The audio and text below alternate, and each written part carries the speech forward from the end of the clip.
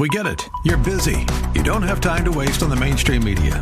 That's why Salem News Channel is here. We have hosts worth watching, actually discussing the topics that matter. Andrew Wilkow, Dinesh D'Souza, Brandon Tatum, and more. Open debate and free speech you won't find anywhere else. We're not like the other guys. We're Salem News Channel. Watch anytime on any screen for free 24/7 at snc.tv and on Local Now, Channel 525.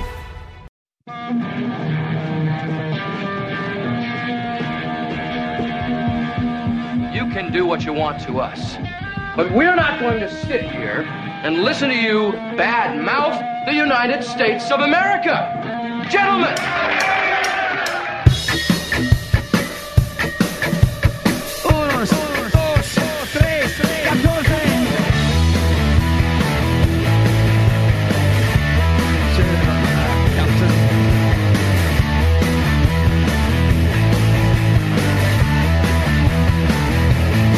Ladies and gentlemen, boys and girls, this is The Weekend Answer. I'm Garrett Fay. I'm a business and election law attorney. I'm with Jim Righeimer. He is a businessman, husband, father, successful guy, a former mayor of the city of Costa Mesa, very knowledgeable about everything local, and the police unions love him. What are we talking about this week? Well, a lot of news to get to, including some great news out of D.C. with Operation Warp Speed. Going to have 2 vaccines coming out very shortly. Next couple of weeks going to help kick this coronavirus thing in the pants.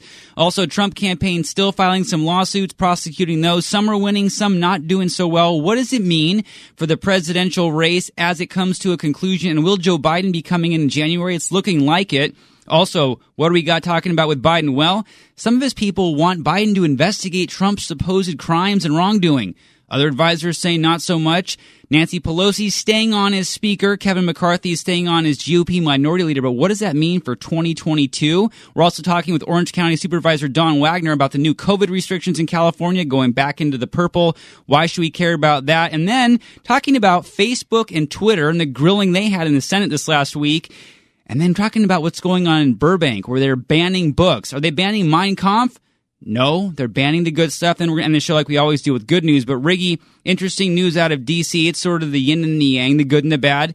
Trump campaign not looking too good in these states. Looks like the race is over, but amazing news with 2 vaccines. Yeah, well, the vaccines is actually the most important thing. And when you look at the kind of timing that it took to get this vaccine going, to realize that you were, 10 months ago is when this problem hit. Within a couple of months, they were able to start figuring out what they had, and then within a few more months after that, you had hundreds of companies actually coming up with plans, and out of that, you got about 5 or 6 winners that are going to come through with vaccines. As of today, we have 2 vaccines that are like 94, 95% effective, and that it's really just a matter of getting it out. They're talking about that as soon as the FDA actually approves it, they can put needles in the arm the next day. Yeah, so here's HHS Secretary Alex Azar this last week. And here we are 10 months from the date when this virus hit our shore, and we've got a second 90% plus effective vaccine for the American people. This is really a historic day. And we hope that because of Moderna and Pfizer's vaccines, which we've already been producing, to have enough by the end of December to vaccinate 20 million of our most vulnerable citizens. And also, this is such an unmitigated success that even CNN had to concede it. This is an unmitigated success, and we should acknowledge that. The Moderna vaccine was done with funds from Operation Warp Speed, and the Pfizer one has funding when it comes to the distribution and manufacture. And I just think it's important that people working so hard, Moncef Slaoui and the others, get credit for this. And President Trump was the one who okayed it. Yeah, no doubt. I mean, the pace of medical innovation has been forever changed. 3 months. January 11th is when they got the sequence of this virus. By March 16th, 2 months later, shots were going into arms as part of these clinical trials. I couldn't believe it when I saw that pace. It typically takes years to really get these vaccines approved. It'll be done within a year. So that is worth celebrating. And now we have some early data to be very optimistic about. So all of the scientists, everyone behind this, all the way up to President Trump and Vice President Pence, congratulations on this great accomplishment. We're obviously waiting for more news and for the vaccine to be available. And this is the reason why we voted for Trump for president. because he could get through government and get something done. Let me tell you something. It's hard enough to get a patio cover put on your house and get it approved by the local planning commission. This is the FDA. This is all sorts of legal and legislative things that have to get pushed through. There are so many ways that this thing doesn't happen, and it took someone like Trump to just plow through all these issues and do whatever it had to be done to get laws changed, to get executive agencies to change, everything to get done to make it happen. I mean, we're hearing about some of these approvals that are coming like in the evening at 9 o'clock at night. These people aren't going to bed. He's just moving it and getting it done. That's who you want as President of the United States, somebody who can get something done. The fact of the matter is, some people don't like his bedside manner, and that's what's hurting them. But when it comes to the rubber meeting the road, he gets the job done. Yeah, I mean, imagine if you're a first responder, you work at a hospital or whatever, doctor, nurse, and you're going to start getting this vaccine in December. Right. So whatever you thought about Trump in the lead up to this doesn't matter. I mean, they said, Trump doesn't care about people. All these deaths are on his hands, which is just a slanderous, awful thing to say. But that's all in the past. And as Trump said during the debate against Biden, Biden wouldn't have done this. Had Biden been president, we would still have no vaccine. We'd be going through a process. Right. It'd be some long process. It'd be a good process. It would come up proper. Everything would be good. It'd be a good it would process. take 10 times as long, right. Cost 10 times as much. You'd hire, a million people, make them all union employees. I mean, this is the guy who ran Obamacare. Right. So we're trading off. The American people have said, we don't want the guy who's giving us the coronavirus vaccine. We want the guy who ran Obamacare. I mean, what the hell are we doing here? Well, most votes wins. Right. So what is Biden going to do? Well, Biden's going to get to take a victory lap, but here's the plan. So at the end of December, by the end of December, supposedly, first responders, the elderly, and other people are going to get it. And then they think not till the spring will the vast majority of Americans get it if they want it. But this is a huge success story. And I think once this happens, people are going to be really thankful to President Trump. Now, back to Trump's lawsuits. So there's a couple lawsuits going on. You've got Georgia, there's a recount. You've got Pennsylvania, the lawsuits are basically falling apart. More interesting is what's going on in Nevada, where they've actually found lots of evidence of irregularities, and I think they might have upwards of 15,000 votes cast that might have been done so wrongly. What we are providing today in this lawsuit is that many of these votes were improperly cast. We are presenting today in our formal contest that there are north of 15,000 people who voted in Nevada and another state. We are presenting that people voted in people that had already done a change of address and left the state outside of the 30-day requirement. Their ballots were still cast. We are also presenting dead voters. And here's the problem with all this. It's very true that we know throughout Wisconsin, Michigan, Pennsylvania, that things that were fraudulent were done. The issue is how many votes are done and how do you back it out? So let's say it's true in the case in Nevada where they say, hey, we got documentation. People sent their ballots back in who were no longer residents of Nevada, and in fact, they voted in California or Illinois or wherever they're at. Okay, you can say that. The fact of the matter is once the ballot is out of the envelope and it's in the stack of ballots, you can't pull it out. So so these arguments are the arguments you make before you open the envelope, where you go in and you have some kind of system. So one of the things that Trump has to do is continue to fight these lawsuits so that at the local level, at the state level, they'll have systems in place to say, hey, when that envelope comes in front of us for John Jones, did John Jones vote in Illinois? Did John Jones vote in California? Has he already moved out? Why isn't that data right there when they go ahead and open that ballot up? And that's the problem. Once the ballot is open, you remove the envelope, who sent it and all that, and it's just an open ballot. Coming up, will the President Joe Biden prosecute or pardon President Trump? Coming right back.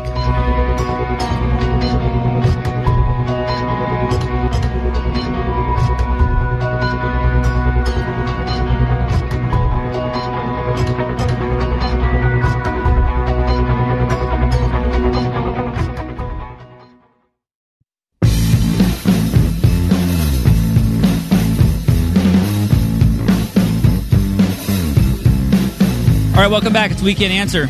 I'm Garrett Fay. I'm with Jim Righeimer. Two Faces for Radio, bringing you the biggest stories of the week. I hope you and your families are well as you prepare for Thanksgiving this coming week. Should be fun. Going to get into coronavirus issues next segment with Don Wagner, Orange County Supervisor. Before we get to that, I want to talk about the fallout of the presidential race. What's Joe Biden been up to? What's his fake office of the president-elect been doing, his transition? It's been getting stonewalled by President Trump and the Trump administration. They're not conceding yet, and so they're holding up some of the transition stuff, which is, Riggy, kind of a lot about nothing. I mean, Biden's acting like the world's falling apart, the country's not being run, that, the vaccines aren't being made because his people aren't being able to have phone calls with current Trump administration officials. Seems like a bunch of BS to me. Well, no, but don't worry about it. Cuomo's taking care of that for him. So what Cuomo's doing and what California's doing is they're going to wait till the vaccine's ready, and then they're going to check it out and make sure it's okay. Yeah, there's the whole thing of we're not happy about the vaccine because it came on Trump's watch. As if Trump's the guy in the lab coat over at Pfizer or Moderna actually making the vaccine. Right. No, Trump got rid of the paperwork and all the hassles and pushed it through the system to get it done. But the first thing we need to do is we need, Fauci and Trump and everybody to take the shot. So they say, hey, it works, it's fine, and just get this product out there. But right now, the fact of the matter is, Biden should be out there, lauding the president for the good job he did. That would help bring people that didn't support Biden over to his side. Just get this country back on track. Right, and the thing, too, is if I'm Biden, you better believe I'm taking that vaccine. Oh. He's not exactly a spring chicken here. Well, not only that, listen, this is the guy that was wearing 2 masks at a time. Right. Okay, he might have some fear. It wasn't just kind of wearing; he was wearing double masking. Yeah. So Biden's been making some waves, trying to say I'm not getting cooperation from Trump people. But the biggest thing Trump's doing for Biden is solving the coronavirus pandemic problem, because Biden's going to come in January after probably millions of Americans are already vaccinated: first responders, senior citizen, those at risk with health issues. So if I'm Biden and I had any class at all, I'd probably thank Trump rather than go after him. But the bigger thing for Biden is, number one, what does he want to do priority-wise? We talked about some of that last week. He wants to rejoin the Paris Climate Agreement. This last week, his advisors are saying he might rejoin the Iran nuclear deal, which is a terrible idea. He wants to also forgive student loan debt. We heard that this week, Riggy, and that seems to be a giveaway to the kind of people who are causing all the problems in the streets, and the people who get these idiotic degrees in gender studies and liberal studies and don't learn anything. And they basically want to have the working class of America pay off the debt of those who got stupid degrees and now can't afford to pay their student loans. Yeah, so I get out of high school. I go to trade school. I learn how to be a plumber, HVAC. I do work. I'm out there sweating and everything else. And now my taxes should go to some guy that was at a frat house for 4 or 5 years, because of course you don't finish school in 4 years. You do it in 5. Now it's 6 or 7. Now it's 6 or 7, and gosh, you want to get the master's degree while you're at it because you kind of hang out. And we get hundreds of thousands of dollars in debt, which is a whole other story about how universities charge ridiculous amounts of money. But with that all being said, you've agreed to do it. It's fine. And what do you say to people? Hey, let's go ahead and just get rid of the debt, because that would be good for it. Also, the whole group that worked so hard to get Biden in, the New Green Vision and all this other kind of garbage, they literally gave him a list of like 400 things they want done. Oh, yeah. The far left and the woke left has their list of demands here. Can you imagine?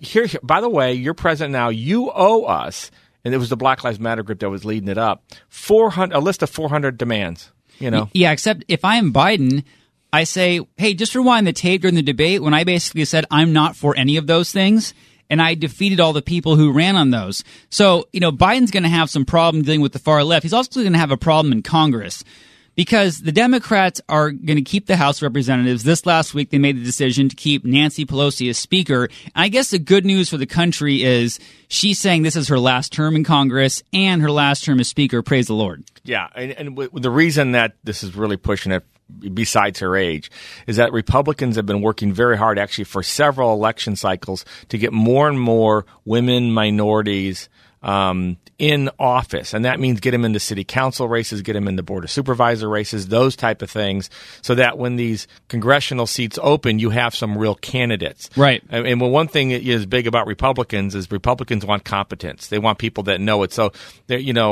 Republicans aren't just going to say, I'm going to vote for a woman just to vote for a woman. They want her to be... We don't do the Kamala Harris approach. We don't do it. We and so when you look at it, look here in Orange County with the different people. Yeah, Young Kim and Michelle Steele. I mean, mean, these are solid women who've voted on hard issues, who've been local in their community, doing things, getting things done. Those are the kind of people that Republicans vote for. Well, what happened here now is all these women Republicans, all these minorities, blacks, got voted in as Republicans. And so we don't know what the actual numbers are, but we may have a 3, 4, 5, 6 vote margin of victory for more Democrats than Republicans, which makes up the difference of who's the speaker or not. Oh, yeah, it's huge. And it also is going to determine what bills get through. So according to a Washington Post article, as of the latest counting, at least 33 House Republicans will be either women or non-white men when the new Congress convenes in January. This will include 27 women, 6 Hispanics, and 2 black men, Burgess Owens of Utah and Byron Donalds of Florida. And Republicans have flipped a lot of seats, and in fact, every seat Republicans flipped from blue to red has been captured by a woman or a minority, and it's not a mistake. This is intentional work by the NRCC and Rep. Elise Stefanik from New York, who actively recruited these candidates. And again, these are qualified people. Right. These aren't just token picks. So what does all this mean at the end of the day? Why does this matter? Well, it matters because the Republican Party, thanks in large part to President Trump, brought in the base. It brought in what does it mean to be a Republican? What does a Republican Party look like? What does the next generation look like? And this is going to be a compelling group. You know, gone are the days of the idiotic trope of the Republican war on women. BS. Republicans are sending tons of women to Congress, and they're going to make Pelosi's life a living hell. So what does Pelosi do in the next 2 years? Does she cave in to AOC and the squad, given that she's going to have a razor-thin majority and the Republicans likely going to keep the Senate? Riggy, I think we can see bipartisanship coming pretty soon, and Pelosi's about to get, I think, a lot less liberal. Well, they're going to have to do something. And first off, you've got to get this relief for COVID right now. We don't have anything. Something should happen between now and January 20th, but I think Pelosi's ego is too much that she won't make a deal with Trump. You've got the Senate that's going to be a backstop anyway, so nothing real crazy is going to go through. So let's say she works deals out with AOC. If they're kooky left deals, they're just not going to get done. So this is where, believe it or not, Biden may show up and do something here. Biden is, this go along, get along kind of guy, and he can cut the deal with the Senate of like, listen, I got to get this, this, and this. We'll give you this, this, and this. And these are things that, backrooms politicians, making sausage, you've heard all the words. You don't like it, but it's how things get done. Yeah, and what's really interesting, too, is this last week, the Biden people came out and said to the Obama people, former Obama staffers, hey, you're not necessarily automatic shoo-ins in our administration. We're giving priority to those who worked on the Biden campaign. Now, what's so interesting about this sounds like it's really in the weeds DC stuff, but this is the Biden campaign basically telling the former Obama people who were there for 8 years and all of the Bernie people that, no, you are not automatics. So if there's a Biden administration populated by more moderate Biden fans, that's going to have huge implications for what comes down the pike and what gets signed by a President Joe Biden. Yeah, absolutely. It's probably the only things that can actually go ahead and get through. When we return, an interview with Orange County Supervisor Don Wagner on the new COVID restrictions and how to deal with them. Don't go anywhere.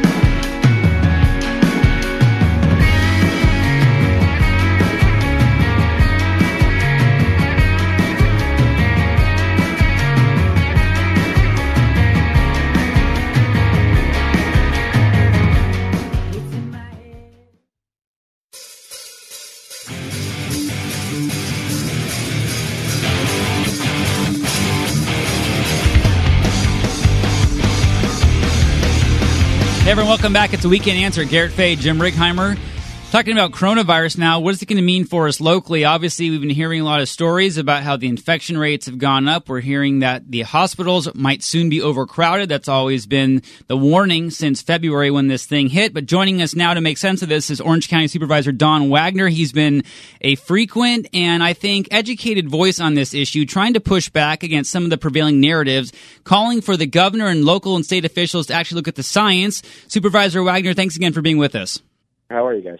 Good. So, Don, obviously this is a big week. We've had Governor Newsom say he's basically pulling the emergency brake on the state's opening, and so everyone is back into the purple tier. And then we also found out that, well, he's not really following his own advice. He likes to go have fancy meals with lobbyists and health officials at French Laundry, Thomas Keller's restaurant up in Napa. Don't blame him for that. But I guess the bigger question is, what does it mean for us here in Orange County? What can we do about it? And can we basically just not comply? Is that an option? Well, the thing it means in Orange County is that the governor's changed the rules again to drag Orange County into the purple tier.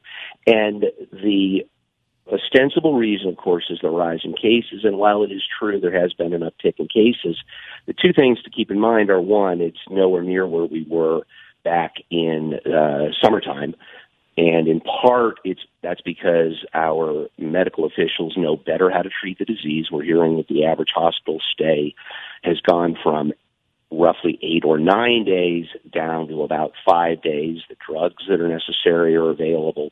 The personnel to protect the patients are available. And it's an uptick in cases, but by no means a significant uptick in what should matter, and that's hospitalizations, ICU capacity, and certainly deaths. I've had numerous conversations with hospital association officials, in part because I keep reading in the press that, oh my gosh, the hospitals are going to be overrun. And I ask, is there truth to this? And they say no. They say we know what is coming. We are in a good spot now. We have plenty of capacity given what we know to be the trajectory of the disease. We've done what the governor and the science says we should do.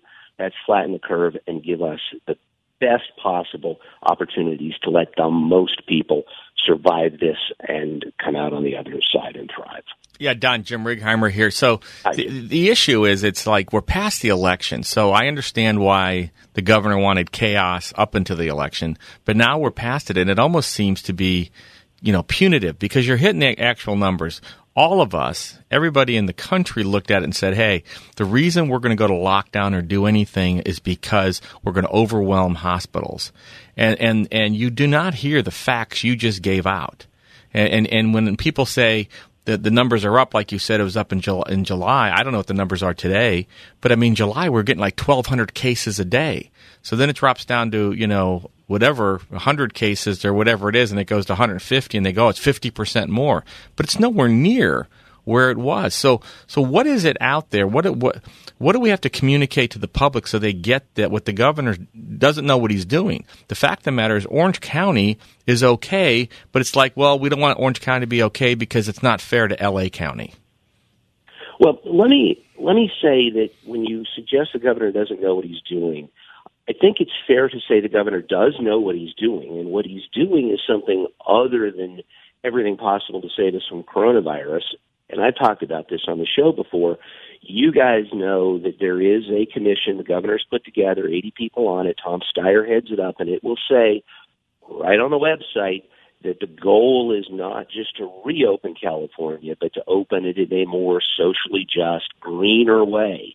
And until the governor gets the public to that position, we're going to have this go slow approach. It's not about getting back to normal, back to what in the progressive world is better than normal. I truly think there's an awful lot of that involved in this. And the French Laundry debacle, it's clear, guys, that the governor knows what the science is. We all know what the science is. He's just making policy choices to shut us down when others of us would make policy choices that allow adults in a free society armed with the information to make their own decisions. Why is he doing it? Because he's got some other motive there, and Tom Steyer and that commission spells it out. Now we're talking with Orange County Supervisor Don Wagner. Don, looking at the health numbers, we saw this last week that we have around 290 people currently hospitalized for coronavirus, about 90 people in the ICU. And given that Orange County is a large county, north of 3 million people, bigger than a lot of other states, those numbers seem small.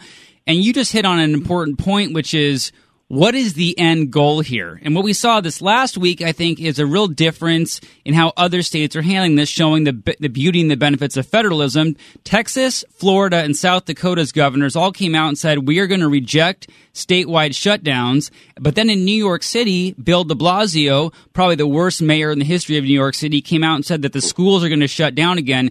Give us a sense, if you will, what are the schools in Orange County going to do, and how do we think about whether schools should stay open, or what do we need to do about that?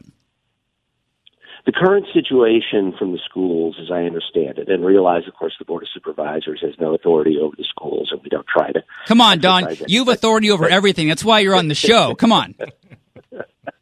But the bottom line is schools that were open are allowed to remain open under the purple tier. What I am hearing is some of them, and it's an individual school-by-school or district-by-district decision, are increasing their distance learning and scaling back some of the in-person education. What we have been advocating, what I've been advocating, several of my colleagues on the board have been advocating, is exactly for that the local officials get to make the decisions. They get to spend the money on PPEs or plexiglass in the classrooms. They can let teachers who may be more at risk stay home. They can make those individual decisions rather than have the governor and medical establishment in Sacramento, who, by the way, were partying with the governor at French Laundry, as you mentioned. Rather than let them make the decisions, let locals make the decisions for. So Don, what I always wonder about, is there data that you get or the governor gets when they go ahead and say we're going to do like curfews, or they're going to say we're going to close down bars and gyms? Gyms I can't understand. I mean, they're big spaces. People are spread out. Is there some data they have? Are they using metadata from phones or something to say they know something we don't know? Or, I mean, what's going on here? Well, like the curfews, how do they know curfews help? Why? If they are using such data, they are keeping it to themselves. They're not sharing it with our health officials. They're not leaders such data. And we've asked for it.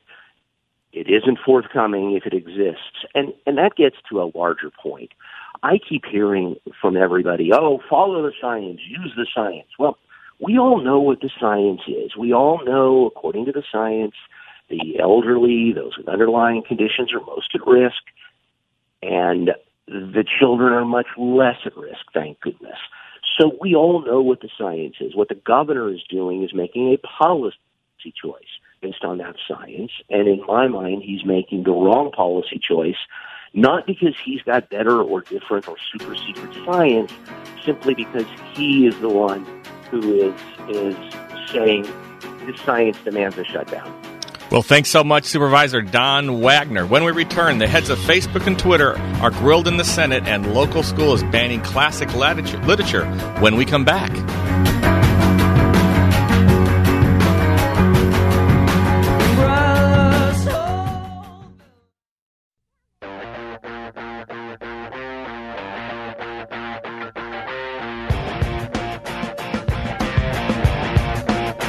All right, welcome back. It's the Weekend Answer. Garrett Fay, Jim Righeimer, talking about some legal issues, some ongoing issues of free speech. This last week, there was a big hearing on Tuesday in the Senate Judiciary Committee with the head of Facebook, Mark Zuckerberg, and the head of Twitter, Jack Dorsey. And by the way, that guy is an oddball. Have you seen his beard? Dorsey's beard, he looks like a homeless guy that they dragged in off the street of San Francisco as a stand-in, yet he's worth billions of dollars. Yeah, I know. It's gotten worse and worse and worse. And I couldn't tell. Did he have his nose ring still in? Oh, yeah, still the nose ring. Yeah, still have the nose ring. I'm worth $10 billion, and I'm finding myself. Right.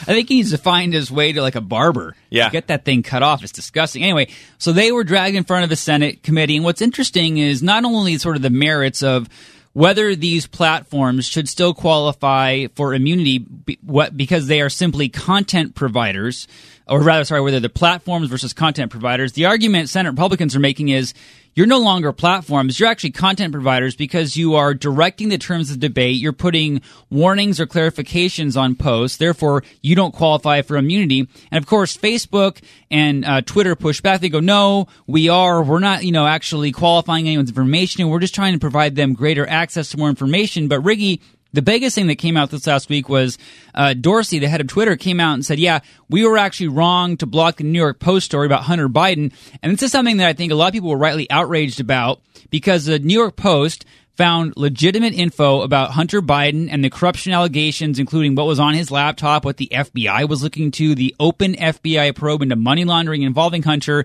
And Twitter censored it, and finally they came out after the election and go, oh, we were wrong. Who does this help now? Well, not only that, remember, they aren't just, censoring. They were blocking people's accounts, meaning that if you went ahead and you forwarded that story, you forwarded that link, they blocked your account until you removed it. So they're not just like censoring or putting little warnings ahead of time that say this could be destructive to your mind and your children shouldn't see it or whatever goofy stuff. They literally stopped communication from happening. If you are going to do that, and the world is now, remember, Twitter and Facebook and Instagram has become the public square. Correct. It's where you speak to the public. It's where we argue with each other. Where you argue, where you stand on the corner and you do this. It was done hundreds of years ago.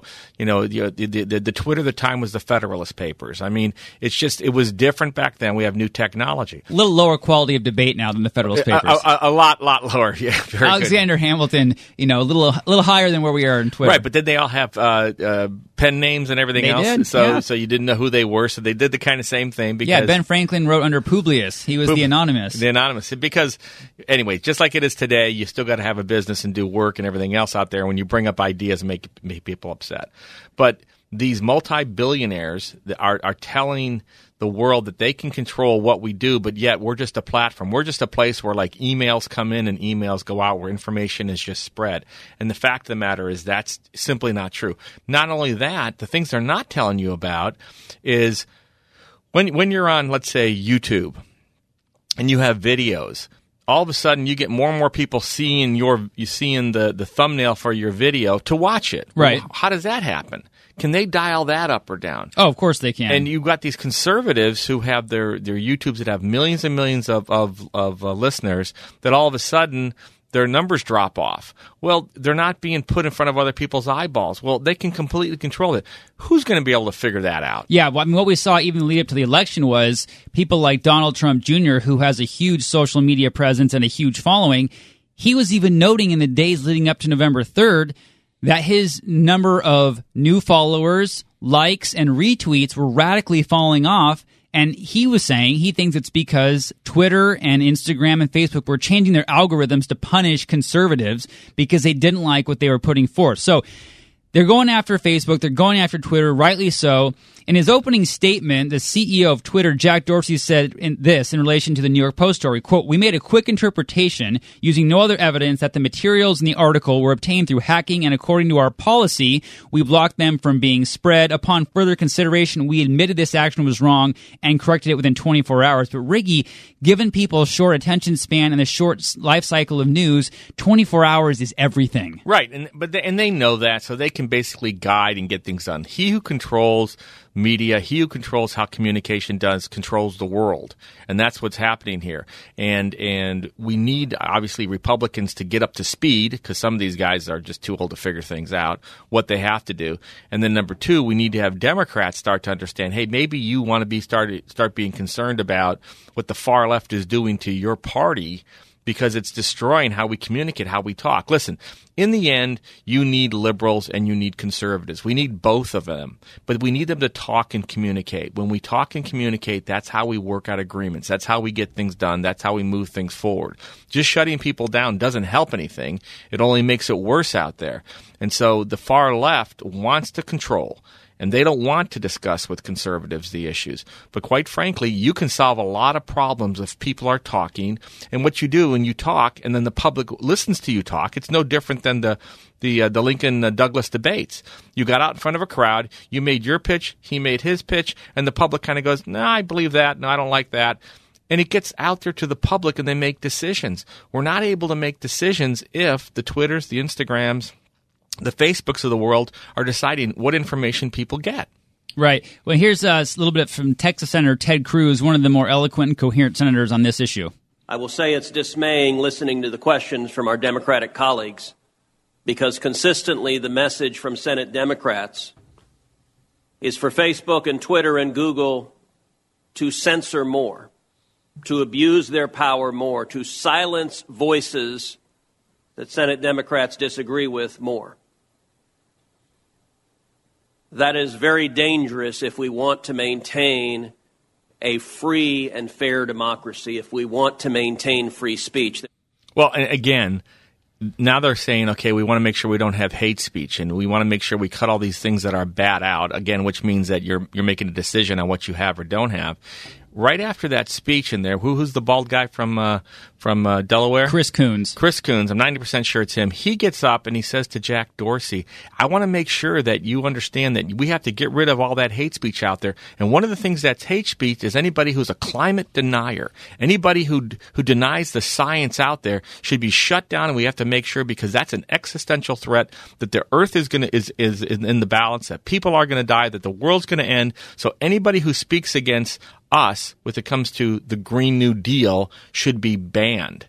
That's what he asked for. Right, and this is basically a form of censorship. Exactly. This is, we disagree with you on an unsettled issue, therefore we don't want to hear from you. The other thing we want to get to this segment is talking about a situation in the Burbank Unified School District. Now, we don't get into Burbank a lot on this show, but we're talking about it because the Burbank Unified School District is no longer going to teach and have their students read some foundational books of American literature, including Harper Lee's To Kill a Mockingbird, Mark Twain's The Adventures of Huckleberry Finn, John Steinbeck's Of Mice and Men, and several other books. Now, where is this coming from? Well, predictably, someone was offended because a student learned the N-word reading To Kill a Mockingbird or The Adventures of Huckleberry Finn. They said it to another student who happened to be black. That student was offended. They told the parent was offended. The parent raised hell. And what happened? Now they want to ban books. Riggy, what the hell's going on here? Well, I hated having to read all those books all the time when I was a kid, so yeah, but at least I'm a little torn. At least you could. Yeah, no, absolutely. Listen, again, these are foundational books. These are things of American history and American literature that everybody has to do. And the fact that they have racism and those type of things in the books is the mind-opening idea. It's not supporting those things. It's not saying this is good. It's saying how things were or how they should or shouldn't have been. And it's good for discussion in the classroom for kids to talk about this, how it was back in the South. And instead of saying what you think, you look at somebody who wrote about how it was back in the South and Huckleberry Finn and how they treated the blacks and slaves. That's something that the kids should learn. They should understand that. Yeah, and the parents are saying, oh, our kids are traumatized. This is violence to us because some kid read the book and went and made some idiot comment to one of his classmates. I think this is an opportunity for a parent to step up and tell their kid, here's what's going on. Here's where these authors were coming from. Here's what the book means. And ignore an idiot student of yours. Because listen, life's going to be full of people saying rude, mean things to you. Yeah, and you're hitting exactly on the head. If this is the worst thing that happens to your kid, that's not life. Life is a lot tougher than that. Kids have to get a thick skin on them and figure out what they have to figure out in life and move forward. So let's hear it for all the classic American books. Coming up, some good news stories to encourage you. Don't change that dial.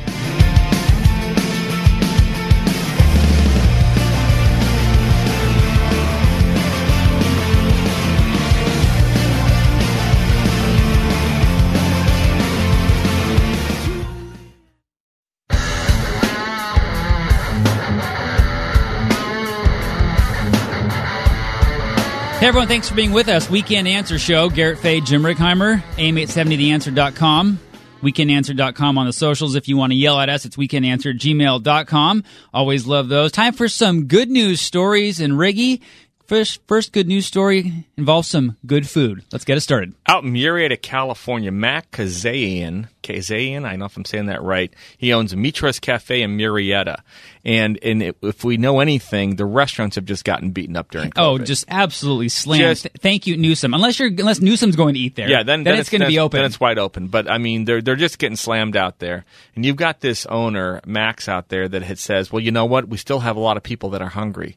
So he puts a sign in front of his place that says, if you're hungry and you don't have any money, don't worry, come in, we'll feed you. That's amazing. Now, I heard he put up another sign saying, Newsom, if you come, we're going to charge you double. Well, that's fine, but I don't think he got in that. But think about this for a second. Restaurants are getting their butts kicked. Everything's a problem out there, and he's got a sign out in front of his restaurant. There are times when a dozen different people come in that bring their kids. They don't have any money. They don't have any food.